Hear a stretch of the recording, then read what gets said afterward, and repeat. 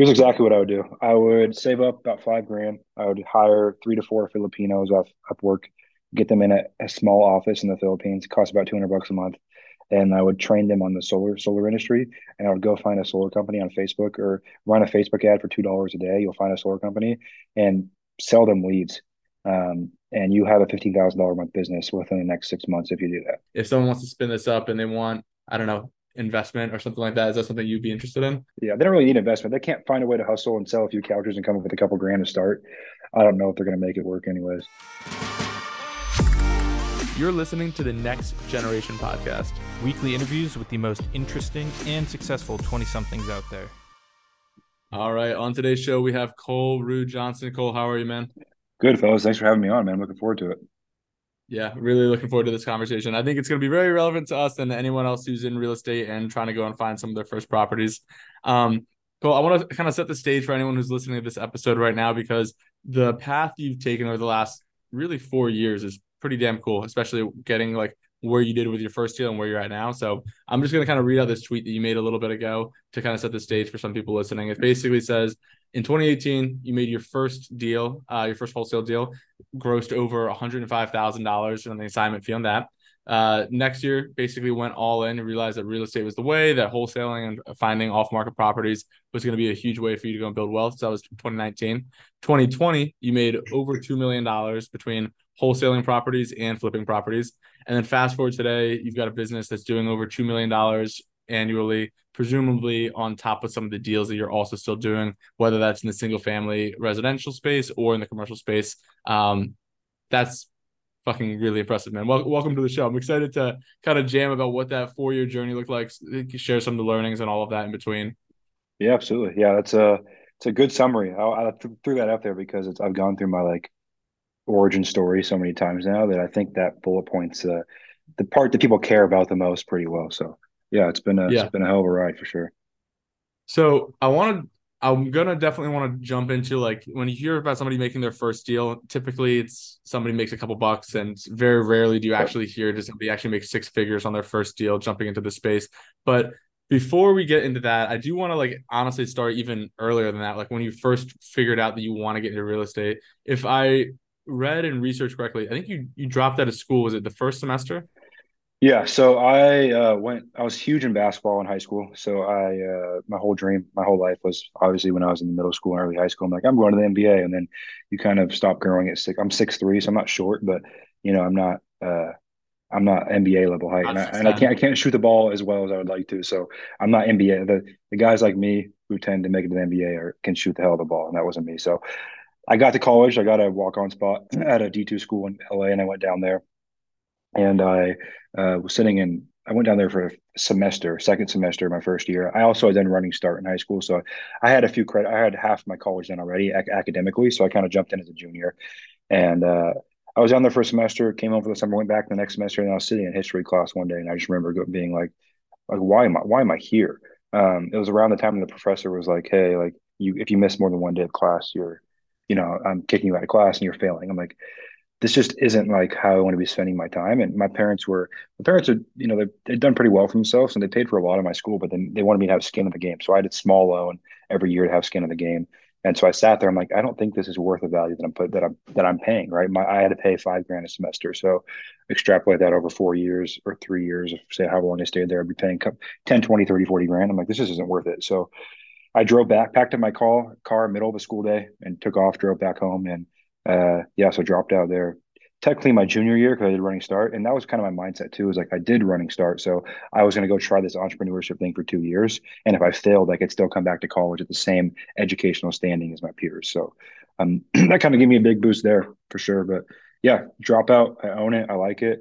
Again, I don't think I was talking to my sister about this yesterday, who's in college. I don't know of any time I've been asked. I work with hedge funds. I work with private equity companies. I work with a lot of big time developers. I've been on a lot of podcasts, and I've never once been asked like, "Hey, what's your college degree? Hey, have you gone to college?" It's always like, "Hey, I read your story, saw you dropped out," but I've never one time been asked for it. So it's pretty crazy how it's all kind of played out over a longer period of time. Did you have an idea of what you wanted to do as you were dropping out, or was it, hey, I'm just going to go figure out anything and give myself a little bit of time frame to see what that looks like? It was more so like I remember since I was young, like middle school, elementary school, I never could conceptualize like working for someone else. I just never could wrap my brain around it. It always made me like want to puke, so to speak. Like it just made me, excuse me, it made me not excited to be out in the real world. That's why I think I tried to play basketball for so long because I was so, I've never had a job to this day. I've been a basketball coach on the side, but I've never actually like gone. I've never had a W-2, never had a job. So it's always something that's kind of scared me, and it's a big part of kind of my engine of the entrepreneur is like I never want to have to go work for someone else. I love autonomy. But to answer your question, no, besides the NBA dream when I was young, that was really it. Besides that, I was just like, I got to find a way to make money. And I'm kind of a guy that's more on board with. I'm not a big like do what you love, do what you're passionate about a guy. I think that's a luxury. I think for a lot of, especially young men, like it's more you got to grind. You got to figure out a way to make money if you want true autonomy and to start doing something. So, I guess to your answer, I wanted to make money. It's Well, kind of how I looked at it. you're, I was gonna say you're in the right crowd, and also for what it's worth, the nature of this podcast typically caters to those who are in that same mindset, who just want to make money and they're young. And like I will say, over the 100+ episodes we've done, I think probably 20% of people have probably dropped out or just not gone to college in the first place. So I just always like understanding the psychology behind it, and like what was going through your mind, 4 or 5 years ago. Yeah. But when you actually did, right, let's maybe jump into that story then of like how you wanted to go and start making money, right? Talk to us about like how you got into real estate as kind of that vehicle in the first place, and then also like specifically this deal that you made over $100,000 on for your first deal. How did that come to be?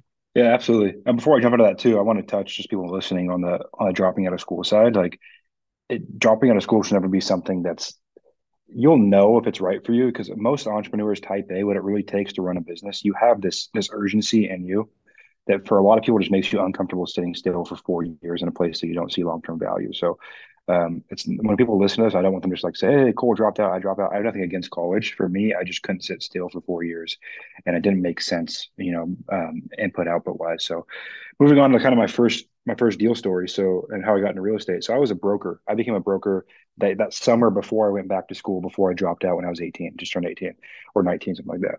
And I got my license and I started doing open houses and hustling and cold calling expireds and showing houses for other brokers and making a couple $100 here, a couple $100 there. Like never did a deal myself, sell or buy. I was probably the worst real estate agent ever of all time. Even though I was putting in the work, so to speak, I couldn't figure it out. And also, I was raised in Bellevue, where your average price point's $1 million, and it's really hard to have a seller. Maybe a little bit of a limited belief, but it's hard to have a seller when I have a 19-year-old with no book of business sell their $1 million home in any market. So that was rough. But I finally hung my license at like my fourth brokerage called Caliber Real Estate. And they had a very interesting model where they were having investors come into their office every Thursday night because the auction was Friday morning. And then Fridays, they would pre-sell these auction deals to their investors in their office on Thursday nights and get hard checks from them, earnest money checks. And then they would go offer on those deals for their investors the next morning and they would make a five, 10, $15,000 spread. And they would do probably 10 of those deals a week. And so that was my first time like, this is very fascinating. It seems scalable. It seems fairly duplicatable. And let me look into this kind of off market. I went in his office that night. I'm like, what are you doing? He's like, well, realistically, we're just wholesaling, but we're just using the auction as our deal sourcing channel.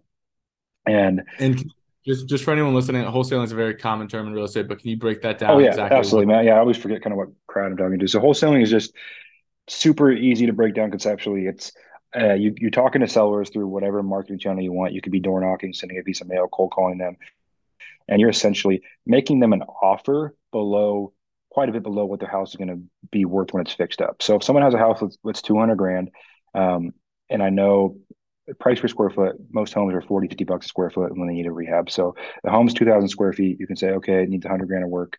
It's worth 500 fixed up. You can do a little bit of math and you can say, hey, I could pay 320. So you're going to the seller, you're saying, hey, Mr. Seller, you have a beat up house. I specialize in this. And you're getting a purchase and sale agreement signed with the right to assign the deal. So that gives you the right to assign that contract. And then you're going through a Facebook group or a meetup or online, you're finding a buyer who fix and flips homes or hold homes, does Airbnbs, whatever they do with that asset.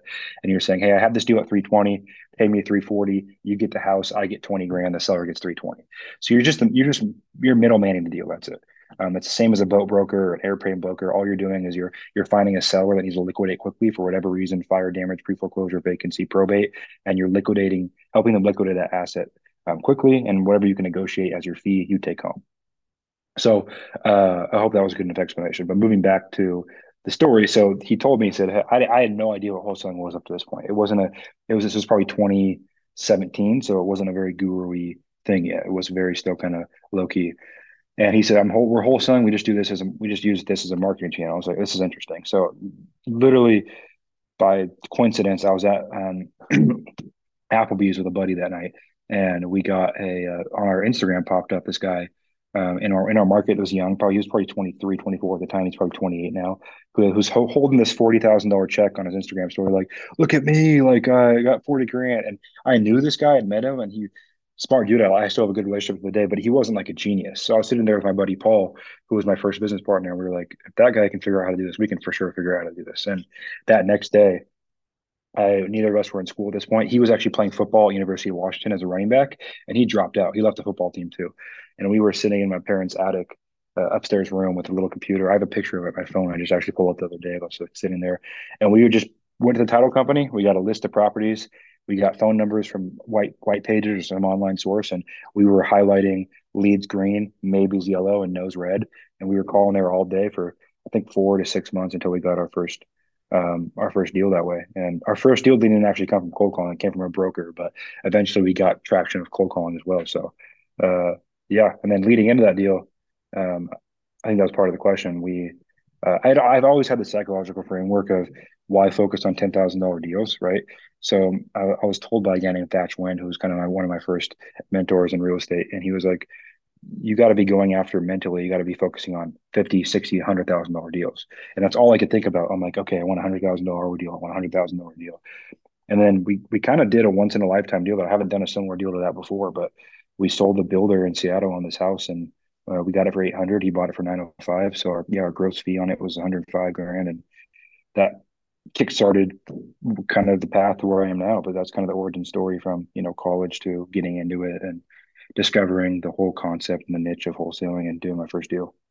Which I think is funny if you look at it from the dropping out standpoint, where it's like, yeah, not necessarily like, I think you need the right personality to, yes, you can drop out if you're willing to go cold call for 6 months, or, if you have the grit and hustle to go consistently do whatever it is that you think you can do, and to some extent just fail every week and just keep trying at it, then you'll definitely make a ton of money at some point.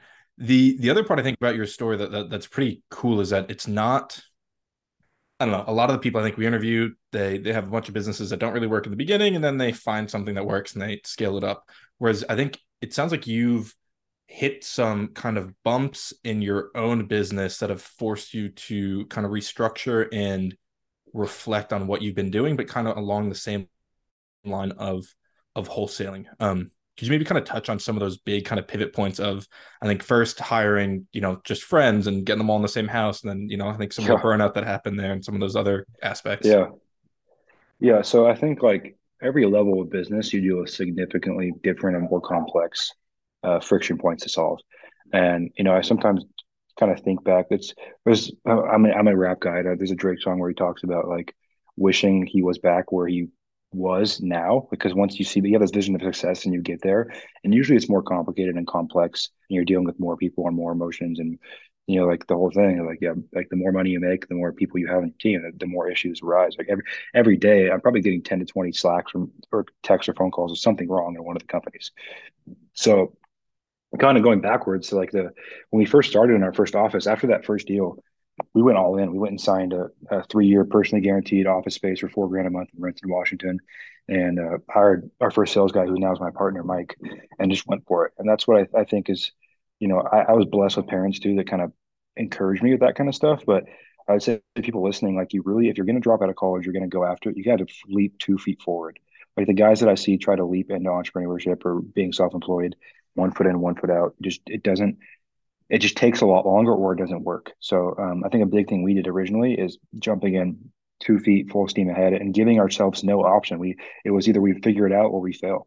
And for me, I was okay with the failure because I was already living at home at the time. The worst that happened to me, I had personally guaranteed the office, but where did I really personally guarantee? Like probably $1,000 in my bank account, some clothes. Like they could come take that from me if they want. So I think looking back, that beginning stage is the most fun because failure is like it doesn't mean anything, right? When you're young 20s, you have nothing to your name. There's nothing people can take from you. Our society is set up for that. You can take a leap in that position. And like now, for me, I have to be much more calculated because, now I have a wife and I have a house and I have like real bills, real responsibilities where the Something to lose. all in leaps are a little scarier. So I think I look back quite a bit on that time, and like was one of those fun times in business because you're trying to figure every deal is so exciting. Every 2 grand you get is so exciting, and then like brain people as like humans, we just get used to stuff. So you think you want this nice car, you get the nice car. A month later, you already auto a different car. Same thing. You think you want 10 grand a month, you make 10 grand a month. You say, hey, 50 grand a month, and you make 50 grand a month. And nothing really changes. Like you get used to it at every level. So looking back, like sometimes I wish I could go back and relive like how exciting that first grand, 2 grand, 5 grand, 10 grand was. Um, but to your point, yeah, there's pivots at every point. I grew a massive team. We got to a couple million in revenue and a massive team in that first office, and it just fell apart, man. I was burnt out. I didn't know how to actually structure a business, scale a business, hire and train leaders. All I knew how to do was make money, and I tried to bring a team in to do that. And that's, I think, a big place where entrepreneurs fail is they don't really learn how to be a business owner. They're hustlers that try to hire other people, but if you can't manage people, you can't hire people. And there's nothing wrong with either, but I really the past couple of years have been me kind of going from a hustler to an actual entrepreneur and business owner and having frameworks and playbooks and managing and stand-ups and checkpoints and KPIs and building a real infrastructure around our company that's scalable. Was there like one to two maybe specific things that you could point to in terms of like, hey, looking back on it, these are my initial big mistakes. It sounds like maybe kind of having different team leadership and owning different segments of the business. I would say But try to do too many things at once is the okay. biggest thing, and every entrepreneur talks about it, like golden object syndrome, but it's literally lethal. Like especially in the startup phase, like if you have a model that works and makes money, the entrepreneur curses your every idea you see, it can make money, and most of them can't. But it's picking that one thing that has a lot of upside and just doing that. And I still struggle with that. I still sometimes will start a side project or this and that. And I'm like 2 weeks later, I'm like, well, I'm doing it again. Like, what am I doing? I don't like. I'll give you an example. Like 3 months ago, we have an amazing PPC department that run all of our digital marketing, and we got us down so well. I'm like, why don't we take this and go sell it as like a PPC service? And I did it for 2 months, and it did well. But I'm like, why am I doing this? That same time, just focused in what's already working pays off way more. So that's at any stage in business. That's the number one thing is build. That's something I learned from Brandon Turner, who taught me first time I met him 5 years ago in Maui. That's the first thing he told us. He's like, "This is a curse. Ignore it." And I was like, "Yeah, whatever. I have so many ideas." And then you do it, and you get into a bad spot. So I'd say number one is pick one bridge and build it all the way before you move on to anything else. And what that means is you have a team that can run it and man the machine, and then you can go off and do your next thing. And the second thing is just it's a framework that every entrepreneur develops eventually if they're successful. But it's something that I got from a guy named Steve Sims who spoke at the last Maui Mastermind I was at. And he pretty much he's really good friends with Elon Musk. And he was saying he's been at most of the SpaceX launches, and he was telling me that Elon Musk's reaction when a rocket launch goes bad is he's a lot happier than when a rocket launch goes successfully because he knows that's a friction point he can jump in at and solve a lot of problems, and they get massive leaps in their company. So that shifted my perspective around problems. So as an entrepreneur, like find a way to keep your framework and your kind of your outlook on your business as when stuff goes wrong, that's how you get better. The checks are awesome, the deals are awesome, but when things are going wrong and holes are being poked, that's truly the time that you grow the most. So those two things, not getting distracted and truly encompass like embodying the belief that problems and issues that you scale are needed and valuable seem to get people a long way. And they're a lot more useful than little things like little tweaks in the business. All that stuff happens naturally as you grow. But those two main things, if you can truly embody those as an entrepreneur, you can do literally anything you want. Yeah, I think it's a big shift from an employee to an owner standpoint as well, where in an employee standpoint, something goes wrong, you're like, that is not in my job description, is not in my scope. It should not be what I'm responsible for. And you almost have this like entitlement mentality of like Yep. this is not my job. Like if something goes wrong, like I'm responsible for what I'm doing, right? Whereas on an owner standpoint, quite literally your only job should be to fix the things that are breaking. Like you should be having everyone else doing the things that are already working. Exactly. That's all. Like my job right now in the company is when something breaks, I build a new process, new system around it with our developers and our team, and then they take it and make it work and they use it again. So that's exactly right. Like all you're doing as an owner, and you even want to scale out of that. Like eventually you want someone that becomes that person, but as a COO of your CEO of your company, your job is to hire and manage, and then to fix holes as they appear. So I agree 100%. What Can you explain? Well, just real quick, are you running two different businesses right now, or are you running one business? Three currently. Three. Okay, so I wanted to clarify that based on like the shiny object because we're guilty of it too. Like we do a million things. But I know there's HelloPad. There's probably the business itself of well, actually, do you want to walk through them? Yeah. So, and I would say a lot of these businesses were vertically integrated. The ones that are successful, I started a lot of side businesses, and the ones that are successful and scaled came naturally. It wasn't like a me sitting down trying to come up with a new business. It was people came to me and said, "Hey, we need this." So the first one was went in real estate. We fix and flip and wholesale. Some people would consider those two different businesses. I think they're one. It's all the same thing. It's real estate. If you hear a dog in the background too, sorry, we have a bunch of puppies in our office right now. And then from that came our coaching group because people, as I did, and that's before I did the bigger pockets. I knew that was going to happen, and they kind of made me aware of it. Like you're going to get a lot of attention because you're young, and so I probably had once that podcast released, I probably had 30 to 50 DMs a day for the next year of people saying, "Hey, how did you do what you do so young? Can I learn?" So we've created a business around that. So we serve as a couple hundred investors now on their journey. And then we have a call center. So that again came vertically integrated. We needed it for our business. I started it.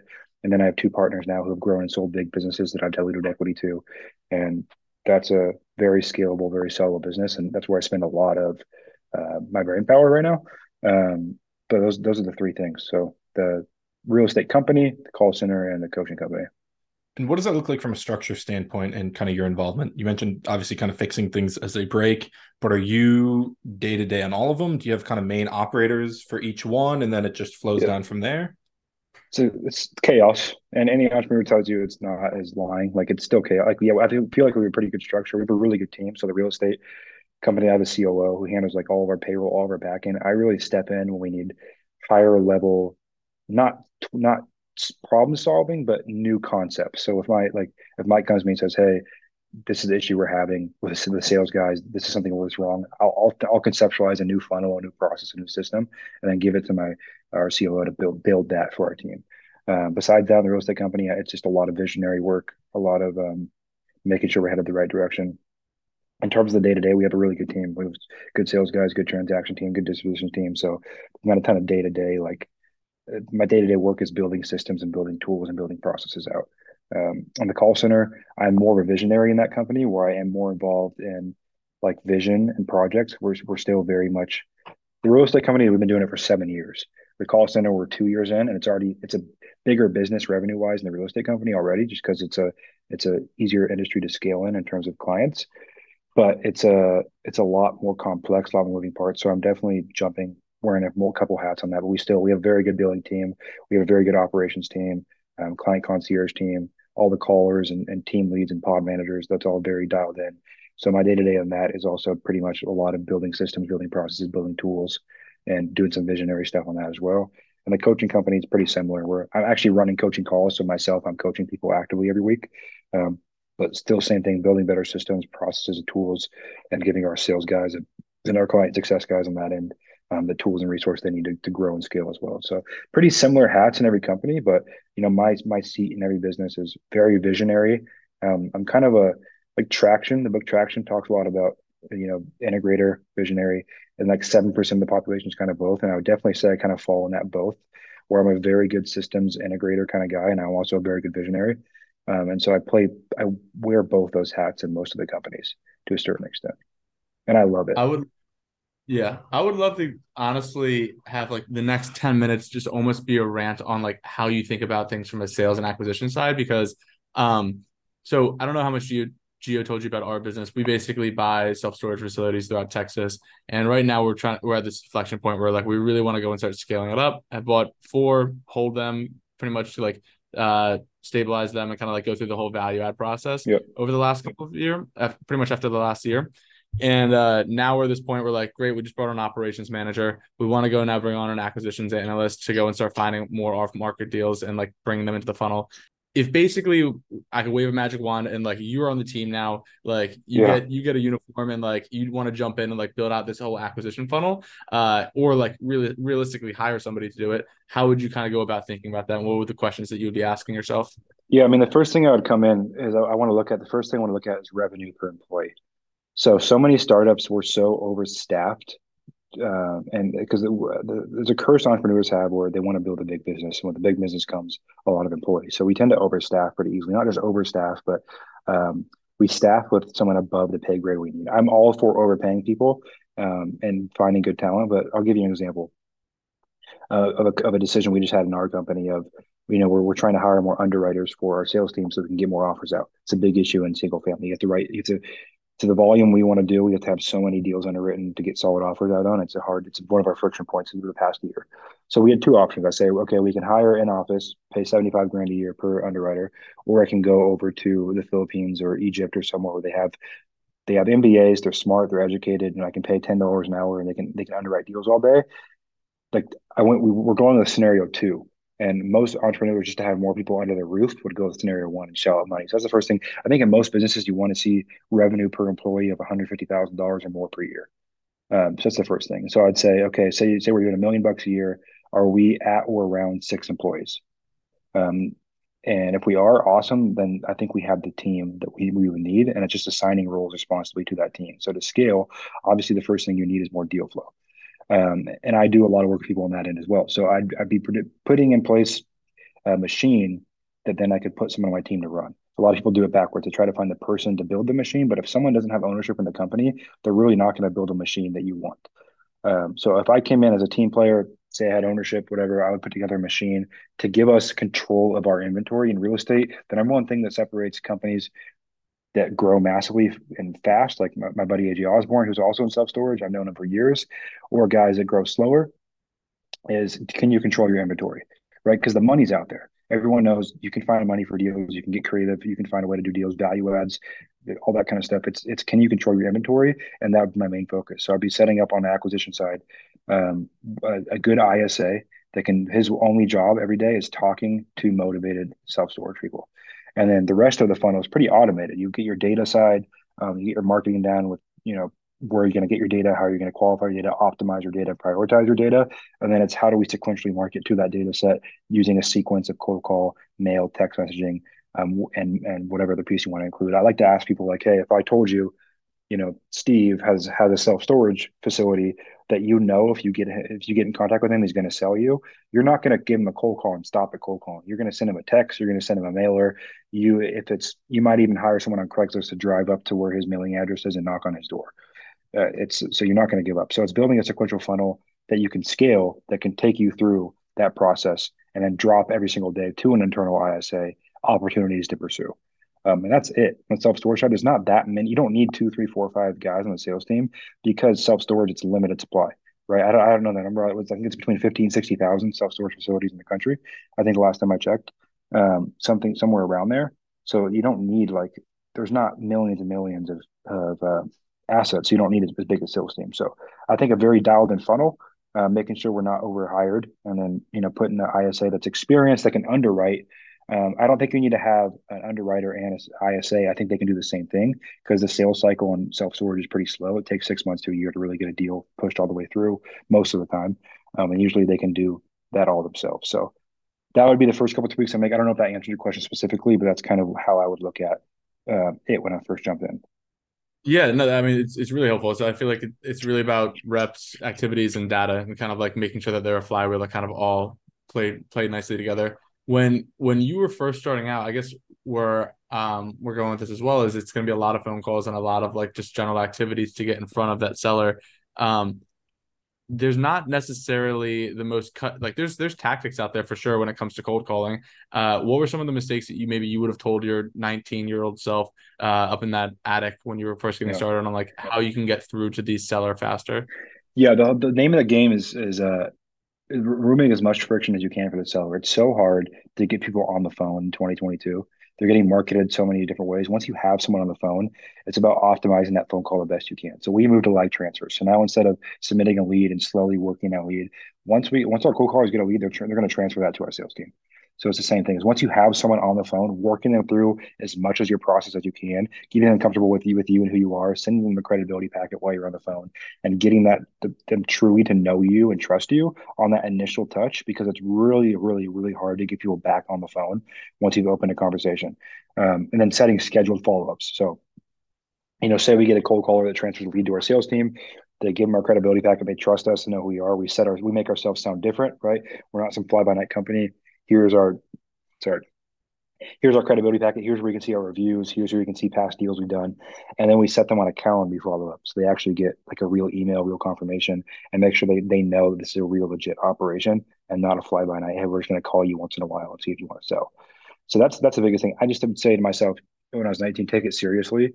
And once you have someone on the phone, capitalize on it as soon as you can. Because most deals die because of speed and you're not able to get people back on the phone.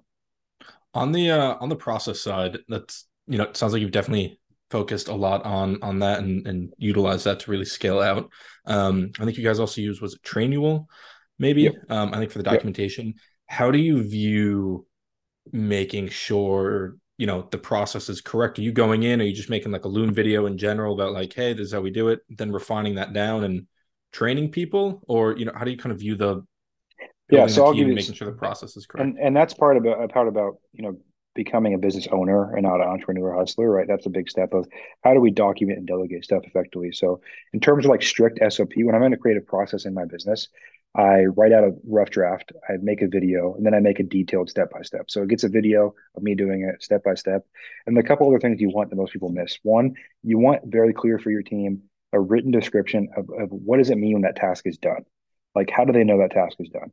That's a big thing. So most business owners will, an SOP to them is a quick video, a Loom video. It doesn't cut it because they don't know how to initiate that task, like what initiates it and what ends that task. So having a very clear start and end to a task is huge. And then they can go find it. So if one of our team members, they run into an issue, it's whatever it is, they quickly go into our training, they can find that. And it's going to have a video, it's going to have a step-by-step instruction. It's also going to tell them, hey, why was this task triggered? And does your action meet the trigger? Has this task truly been triggered? And then from there, how do you know you're done? Okay. Those two big things with SOP. And then for us, we want quarterly, every single like department head, so to call it, we want a quarterly SOP check-in. So because your business is going to change quarter by quarter. So every single quarter, you want them going through for their department every single SOP and updating that SOP log with stuff that they've changed for their team or you've changed for them and their team. And that kind of keeps that SOP playbook clean. People know when to start tasks, they know when to end tasks, and know why they're doing it. And then from there, the managing part, I think push forms are huge because you as a manager, you don't want to be micromanaging. So when you give people tasks and deadlines, having some kind of Slack channel, but they can create a push form for you. So you can just see, hey, this was done. So you don't have to go check in with them, but they can push that there. Because that's the biggest thing with business owners and micromanaging is like so much stuff is going on in our head. We don't really know. All of a sudden, we'll have a thought in the car like, "Oh shit, was that done?" And you'll hit up that person. So instead, having a Slack channel, you can check to see, "Hey, was this done? Okay, yeah, he pushed it here." And all a push form is him simply saying, and you can create automation, but you don't have to. Him saying, "Hey, this was done." And that's what I like to do on my SOPs. My task complete thing will be them updating the Slack channel and actually saying, "Hey, task XYZ was complete." So I don't have to go micromanage people as a business owner or managers don't, because that's where you get in trouble with employees, especially with longevity. They don't want to feel micromanaged. I hope That's that a really answers good it. point. Yeah.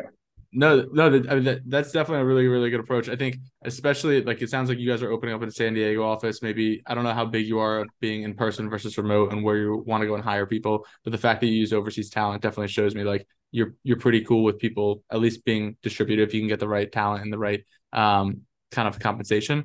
But what's really helpful and from my standpoint is like we'll have a daily stand up at the beginning of every day, and then if we want to go over a specific thing, like we want to go over a specific property and like all of the improvements we're going over, we'll schedule some kind of like 1 hour call just to go over that. But besides that, like after that daily meeting at 10 a.m., like you kind of have to just rely on Slack of saying, hey, this got done, that got done, rather than having to follow up and make it seem like you don't trust the employee.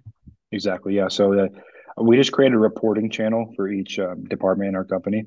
And just because I want to go in, like I can go into like our disposition team every day into the channel and I can see one of our VAs is putting in their actual KPIs from them every single day. So at the end of each day, I get a report from our dispo team that says how many new vetted buyers do we vet today, how many new buyer leads did we get today, how many deals do we send out today, how many deals do we sign today, and so I can just quickly see at a glance, daily, weekly, monthly summary. And we also have a main intelligence sheet, like a master intelligence sheet, where you can see our whole company on a sheet. But just for a daily, it keeps me in a place where I feel like everyone's doing their thing every day. So yeah, having that reporting channel per department's huge.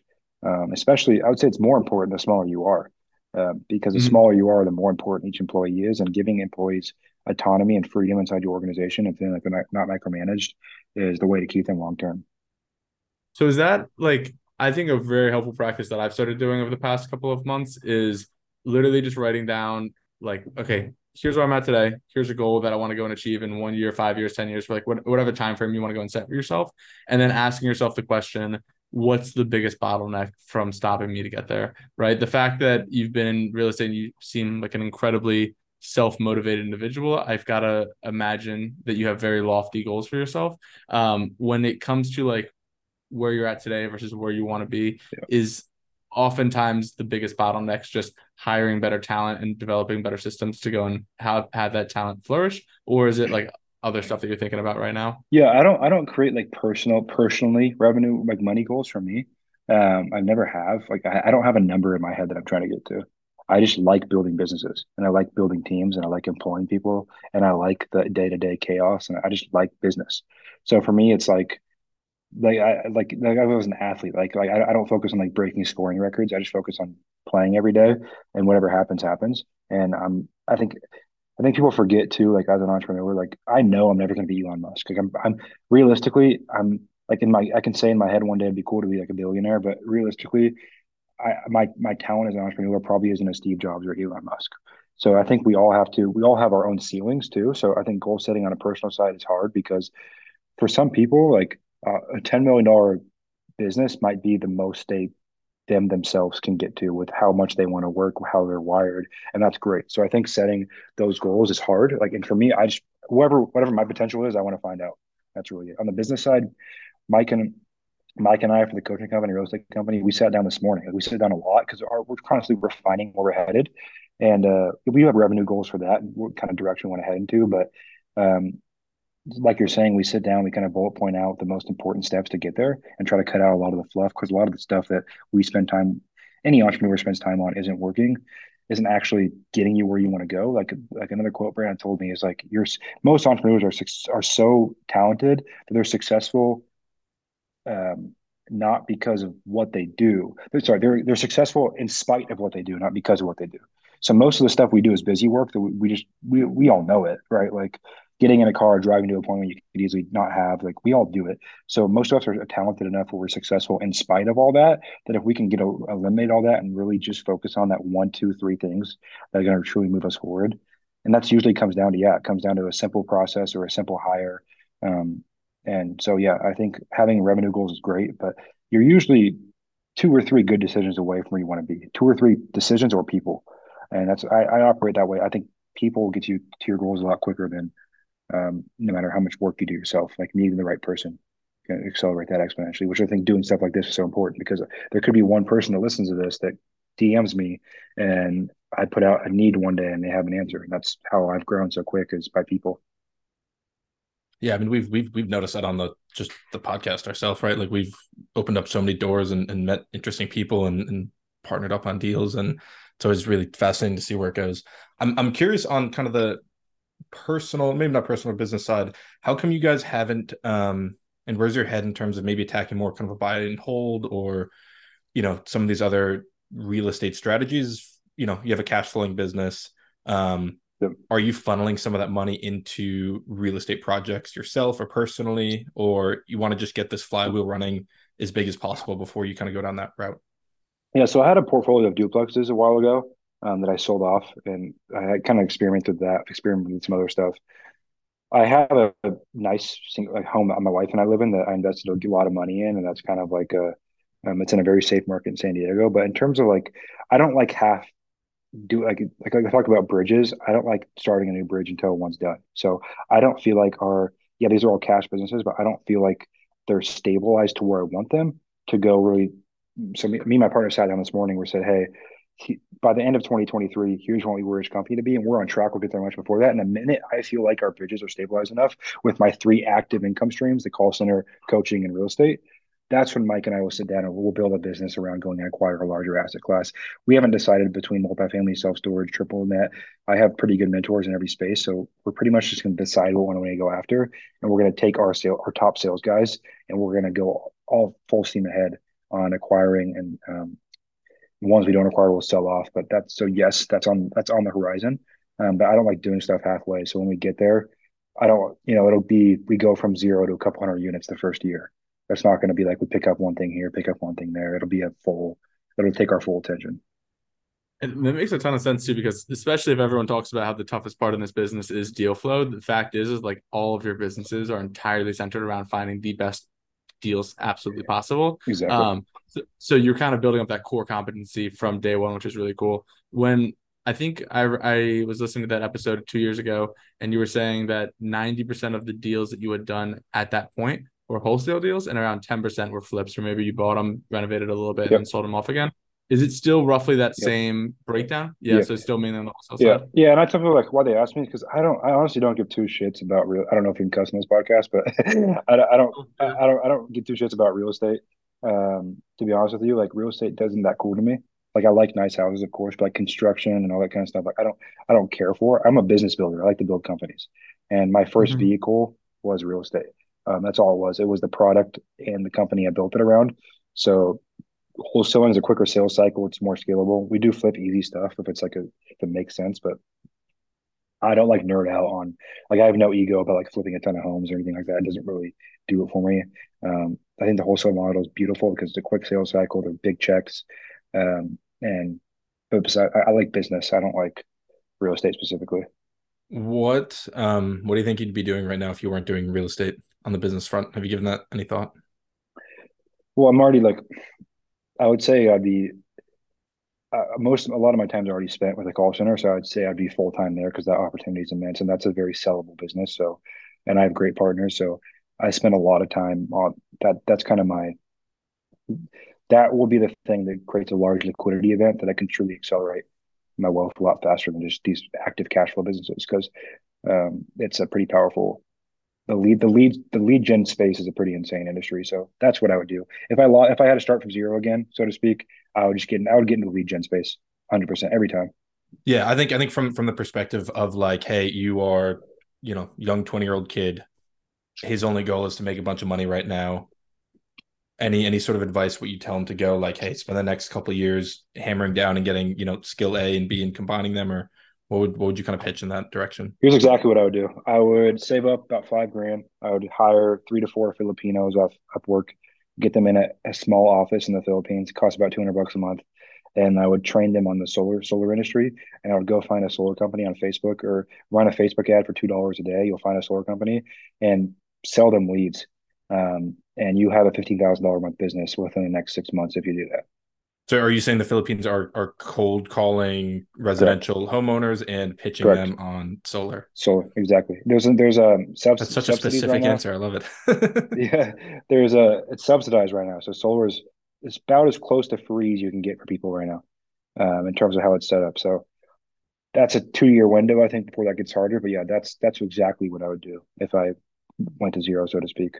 Um, Okay. Well, so I will say there are a lot of hungry, smart operators where we'll frequently get comments after this podcast that people, I don't think that you'll get nearly as many DMs as coming off of a Bigger Pockets episode, but like I do think that you'll get a lot of DMs from people saying, hey, I heard what you're doing, want to get involved, something like that. If someone wants to spin this up and they want, I don't know, investment or something like that, is that something you'd be interested in? Investment, no, I mean they can hit me up and I can give them more guidance. Like I would love to see them take that and actually implement it and crush it. So I'm happy to help them how I can. But like uh, I I don't really like in terms of investment, no, but like I'm happy to help however I can with them getting it off the Yeah. ground. They don't really need it. Yeah, they don't really need investment. They can't find a way to hustle and sell a few couches and come up with a couple grand to start. I don't know if they're going to make it work anyways. No, very, very good point. I love the fact that you had that specific of an answer right off the bat. So uh, if you're listening to this, looking for something to do, that's absolutely the next step for you. Cool, man. This has been awesome. I feel like I really got a good glimpse in terms of like how you think, how you hustle, and like how you're building all of your companies right now. If people want to go and find a way to learn from you, work with you, do whatever, how can they go and get in contact with you? Yeah. So on the if you guys need lead generation services in your business for whatever, you can easybuttonleads.com. We have a great ops team. There's free discovery call you can go through to see how we can help supplement your lead flow and acquisitions. On the real estate side, the coaching side, it's you can DM me on Instagram. We don't really have our funnel still being built out for that, so you can just come to me directly, and I can connect you with our onboard team for that. If you're interested in getting your business off the ground and running, we're really good at getting people to from 0 to 1 million. That's kind of our focus on that group. And then on the real estate side, if you live in Washington and you have deals that you want to sell, or we're buyers and we're a good kind of middleman to help you sell stuff. So besides that, hit me in my. I'm very open in my DMs. Everything I try to. I spend pretty much a good hour every night. I seem to get through all my DMs every day. So whatever you have questions on, happy to assist you in your journey for sure. Cool. Thank you all. Appreciate the time. Absolutely, fellas. Appreciate you guys having me on.